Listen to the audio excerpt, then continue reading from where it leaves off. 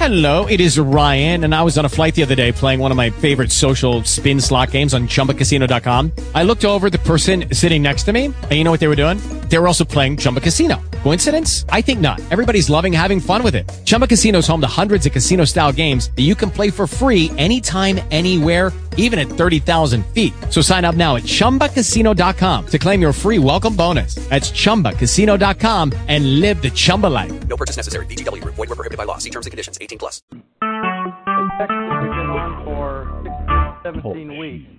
Recorded live. Anybody that can have this all memorized by now, I'll take catfishing. Let's see your hands. You got it memorized? Oh, well, you got to memorize it. I guess right now is about the best time to go catfishing. Water's down lower. All right, more than that, verse 8, just quickly here. Just to reset the stage, more than that, I count all things to be lost in view of the surpassing value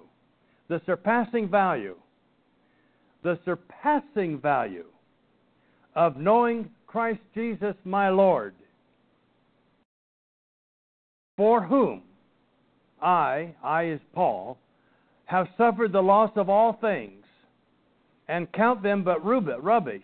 The things that I lost were garbage anyway, compared to what I've gained in knowing Christ. So that I count them but rubbish, so that I may gain Christ. The surpassing value of knowing Christ Jesus our Lord. Now, we were in John chapter 16 last time we chatted with you, and I want to thank Kaipo and Neil, who isn't here today, for filling in for me while I was not gone. You are quick. But one of the things that happened to the disciples in John chapter 16, we're going to come back and look at that again with just a little more substance to it. But before we go there,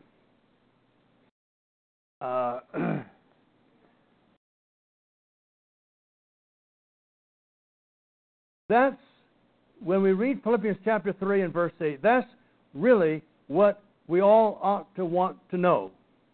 Christ Jesus, our Lord. And when we know the right thing about Jesus Christ, my Lord, the result of that is life that is ongoing.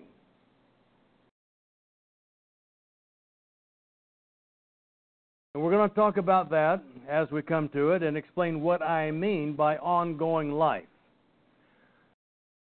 But there's a little phrase that 3 weeks ago, we looked at. When the disciple says, now we know.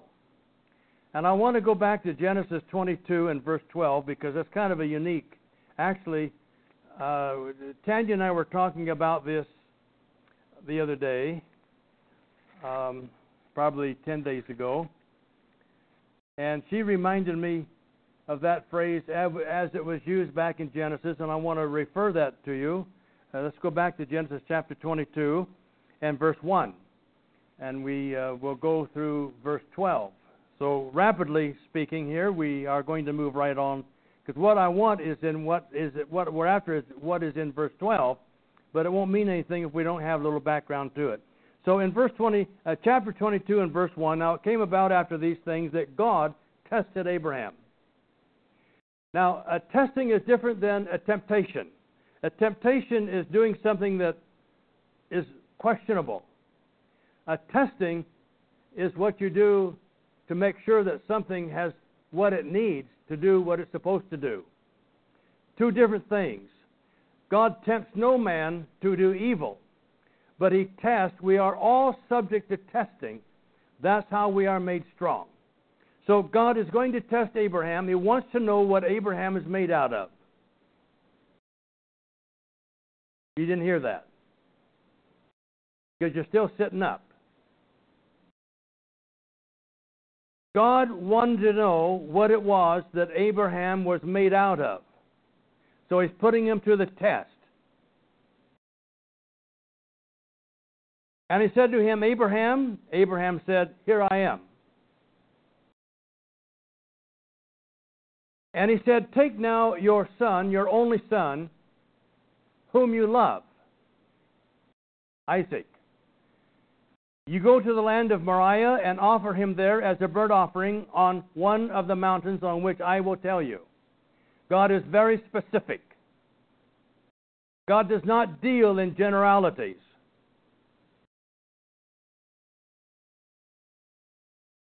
So Abraham rose early in the morning and saddled his donkey.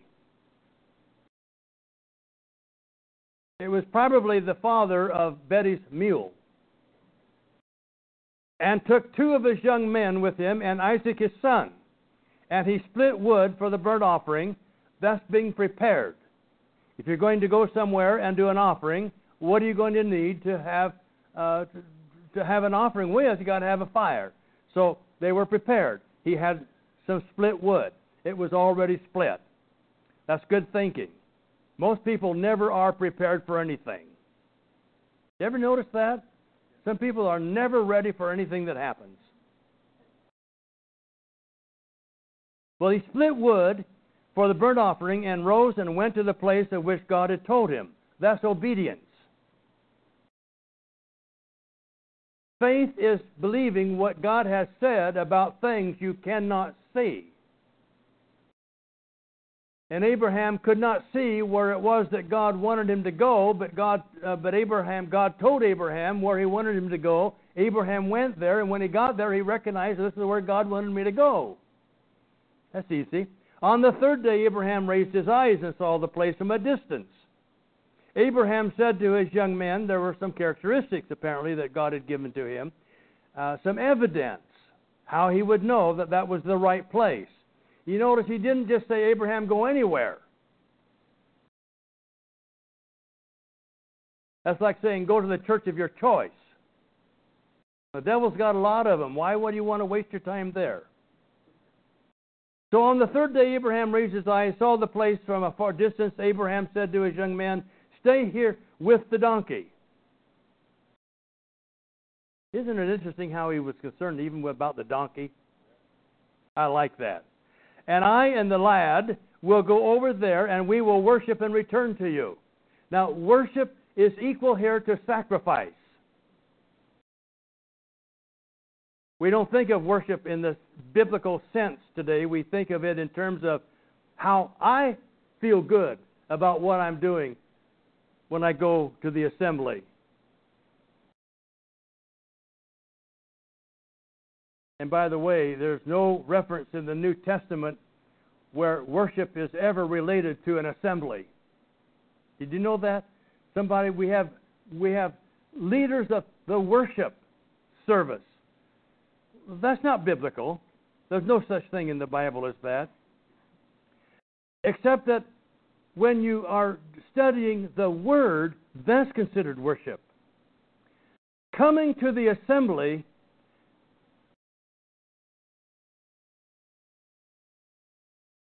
you are telling God what you think about Him. Remember that. That's free. So in verse 7, Isaac spoke to Abraham, his father, and said, my father. And he said, here I am, my son. And he said, behold, the fire and the wood. But there's something missing. If you've been following along, what is it that's missing? The lamb. We've come up here to sacrifice. We don't have a lamb. Now, Dad, we've got the fire, we've got the wood, we split that before we came. But where's the lamb? Abraham said in verse 8, God will provide for Himself the lamb for the burnt offering, my son. So the 2 of them walked on together. Now, you need to really get tuned in now. Then they came to the place of which God had told him, and Abraham built the altar there, arranged the wood. There's an order. Do things right. A lot of church folks never catch on to that too. There's a right way to do things.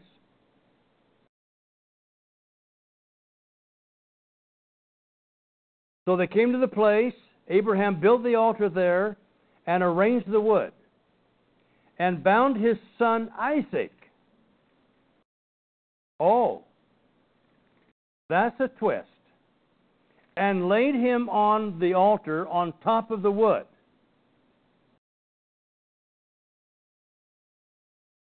Now, you're not deeply involved with what I'm saying, or you'd all be weeping because you'd be thinking of it in terms of what is happening. It's your son whom you love, and you have just bound him, and you have just put him over the top of the wood that's going to be lit, and it's all going to be burned. That should have a profound effect on you emotionally.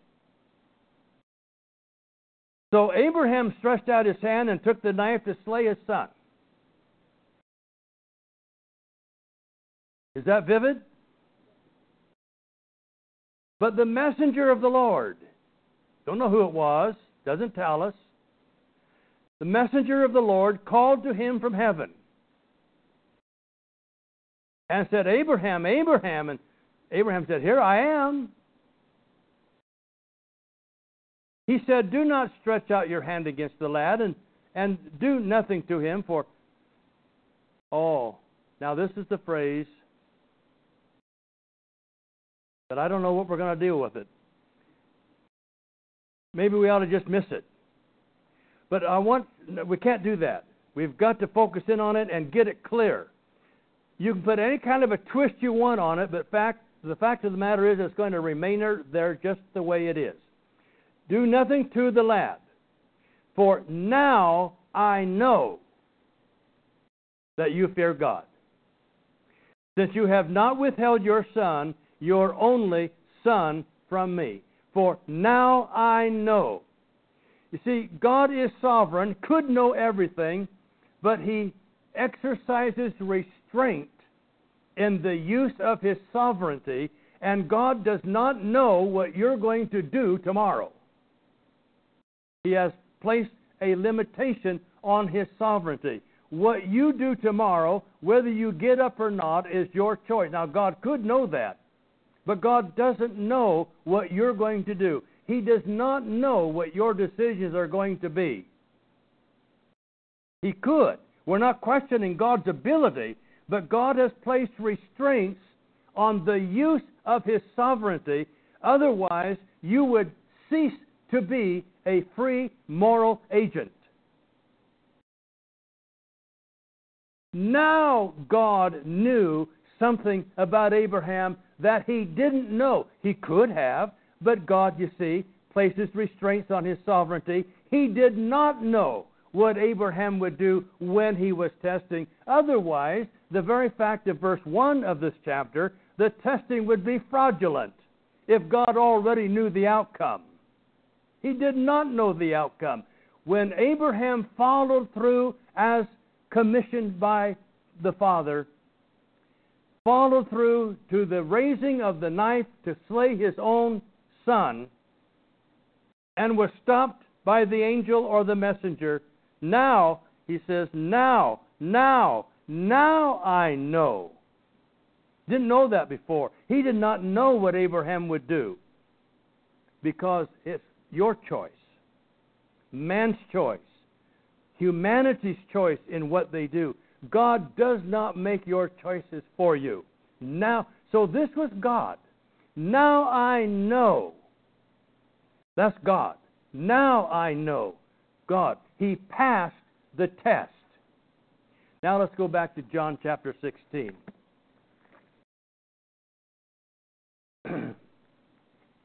So in our first example of the usage of that term today, now I know, that was said by God, and it was said about God concerning Abraham, that when Abraham followed through with and in obedience to God, now God said, I know that you're the man that I thought you were. Didn't make him that way? Did not know what he was going to do? It was a pure test. And he succeeded in doing the right thing, the right way, in the right place. All of those things were equal. Now, in John chapter 16, notice verse 28. Jesus said, now we studied this 3 weeks ago, but let me look at it from a little bit different perspective today. I came forth from the Father. Now, I don't know what it takes for you for the light to come on. But, you know, somebody said about my house that the light's on, but there's nobody home. I think they were talking about me mentally.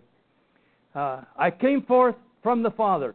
You know, we just haven't got a grasp of what that means. I came forth from the Father.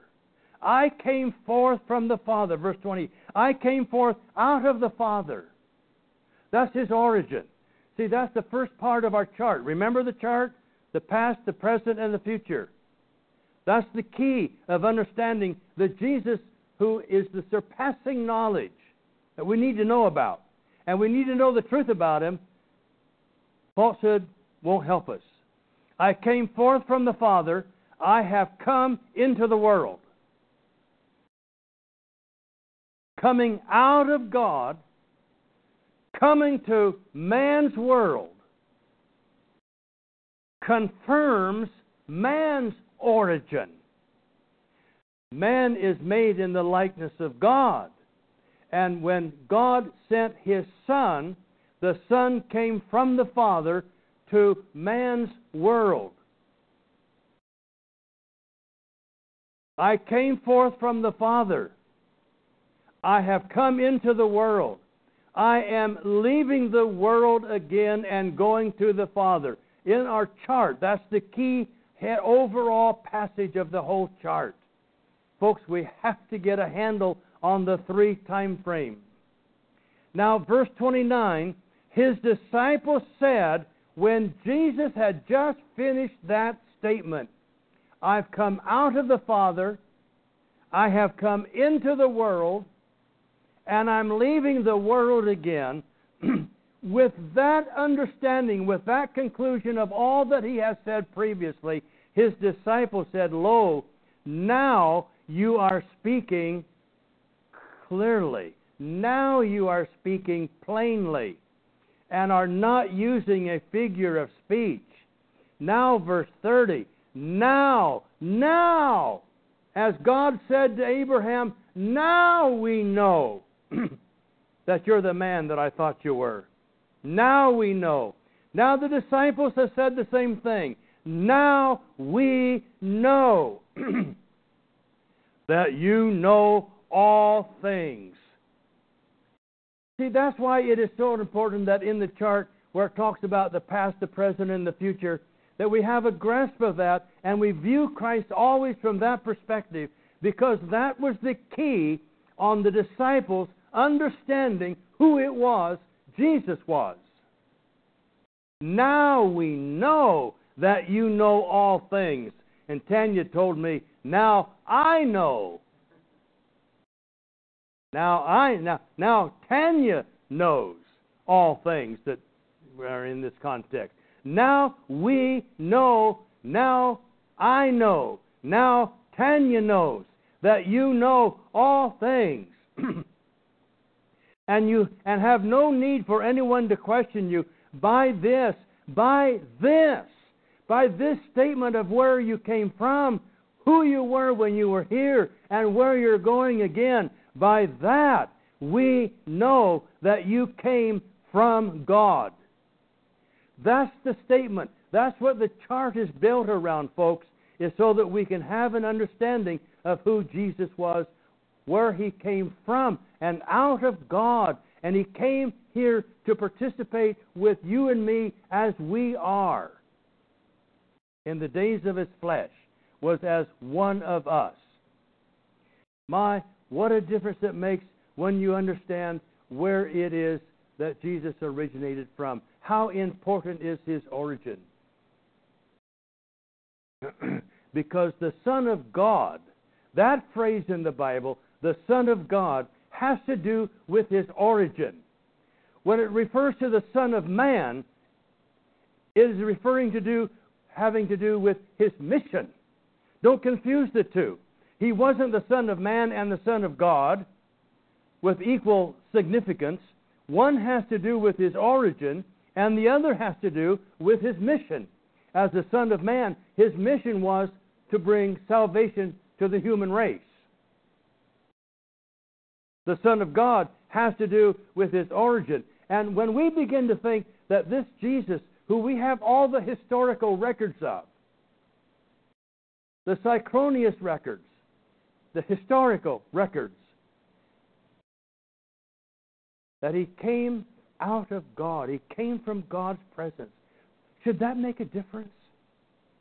Should that make a difference in how we view Him? Should it make a difference in how we view what He has said about the Scriptures about Him? It should make all the difference in the world. If Jesus really came out of the Father, then it makes all the difference in the world. And how important are His accomplishments as a man? His accomplishments as a man are important because everything that He did as a man, and that's in this first column under the chart. And then we might ask, how important is Jesus now? Right now, He is the head of the church. He's the mind. He's the thinker of the church. He's the head of the church. He's the head. I will build my church. Don't put somebody else's name on it.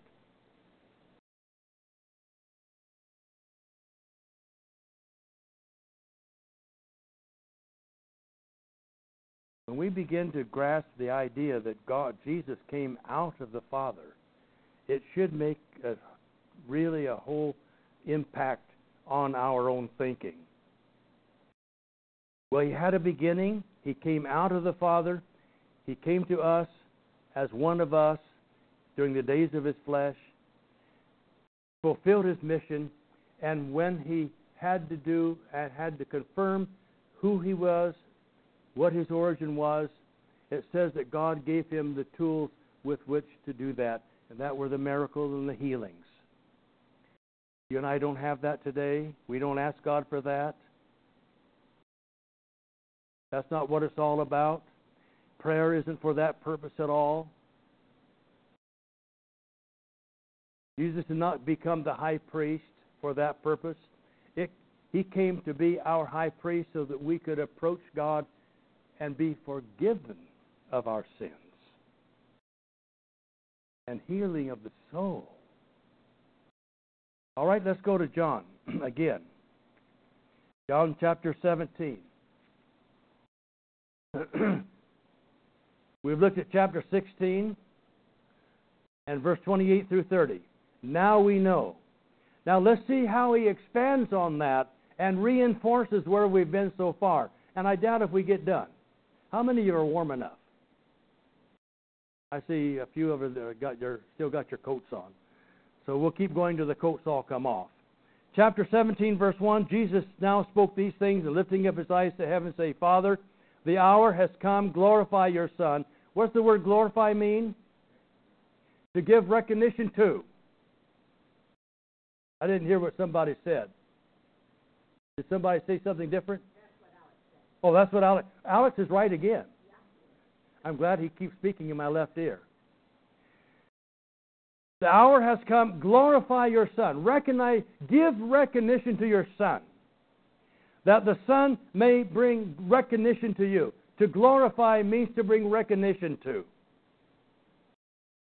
Even as you gave Him authority over all flesh, Jew and Gentile alike. You gave Him authority over that because He had to have that authority in able to deal with the sin issue for both Jew and Gentile alike, those who were under the law and those who were not under the law, even though He came under the law. That to all whom you have given Him, He may give. The potential is there for eternal life. And that's what I want to talk about in our closing 2 or 3 minutes this morning. It's found in the first part of verse 3. This is the life eternal. Now, you're all sitting down, so we don't have to worry about you fainting. But did you know that there's no such word as eternal in the Bible? You didn't know that. Well, you know it now. How do you know it? Because I said so. That reminds me, if I tell you that, then nobody out of time. I can't tell you that. So just imagine that I told you a story. And get the most you can out of it without me having to tell you. This is life eternal. This is the life. There's an article there that they left out of the text. This is the life eternal. Now, the word that the word eternal comes from is the word ionos. It's translated ages. It's translated forever. It's translated eternal. And there may be another word or two that is translated as. But they're all the same word. And what that word means is the space between any 2 points. Now, folks, that's just a grammar issue. You can't argue it. That's the way it is. The word ionos means what goes on between any 2 points. And the very fact that the word eternal is used, it cannot refer to after time. Because that word itself, ionos, is related to time. So he's not talking about life that's to come for the Christian after death. He's talking about the quality of your life now. And that you can have it because really the word just means the point between, anything that goes on between 2 points, and it's the word for ages. That as long as you live in the time frame of life, you're in ionos. And he's talking about the life that you can have while you live now. And that you can enjoy and be a participant in that life until you die and meet God. So it's not in the sweet by and by. That's okay too, but that's not what he's talking about. He's talking about the quality of life that you can have now. I don't know about you, but I like a quality of life. I enjoy living. Life is an adventure.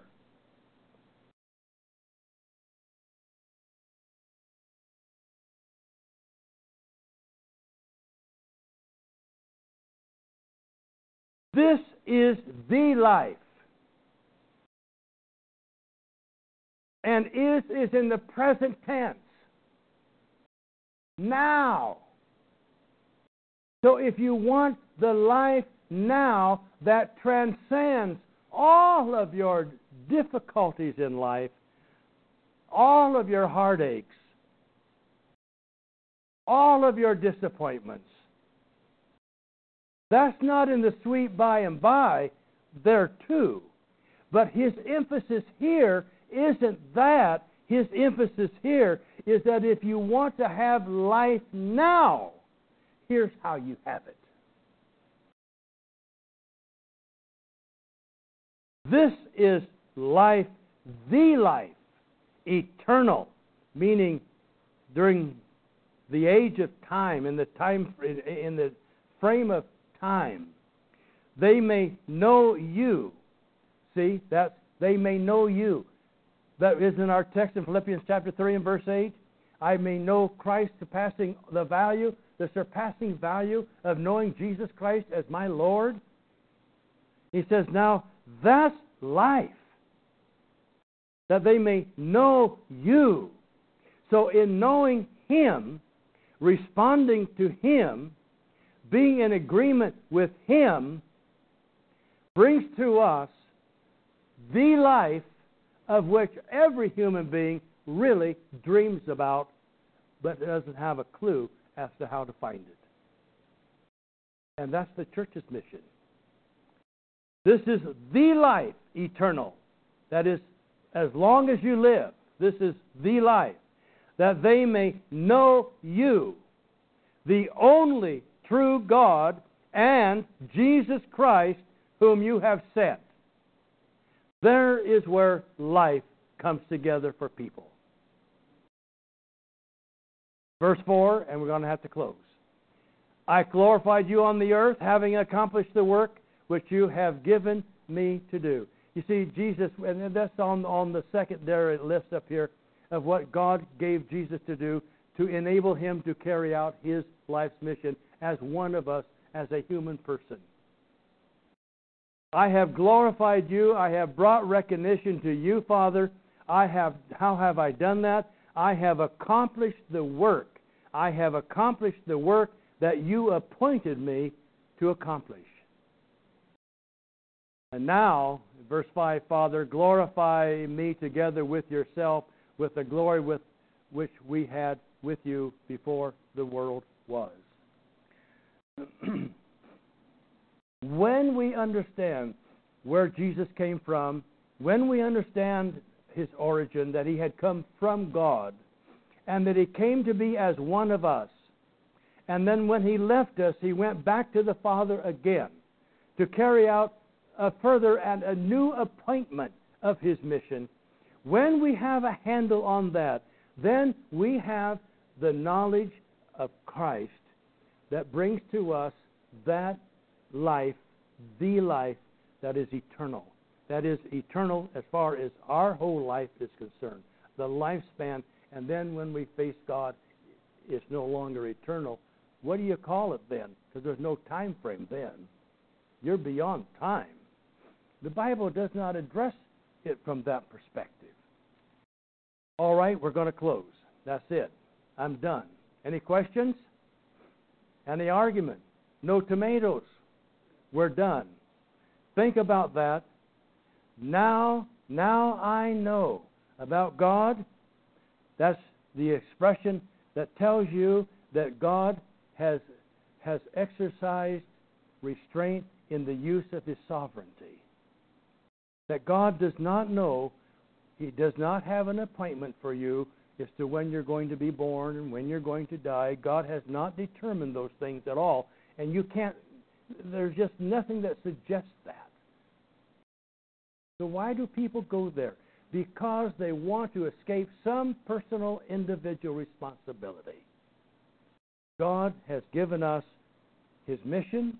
He has given us the purpose for the church. We are to adhere to that. We are to be in alignment with it and to be faithful to that. Now I know. And the disciples, when they heard about where Jesus had come from and the time frame of who he was while he was here, and that he was going back to the Father again, leaving the world and going back to the Father, the disciple says, now we know. And when the disciples say, now we know, you ought to be able to say in harmony with them, now we all know about this Jesus, who in him is life eternal. Let's sing our closing song.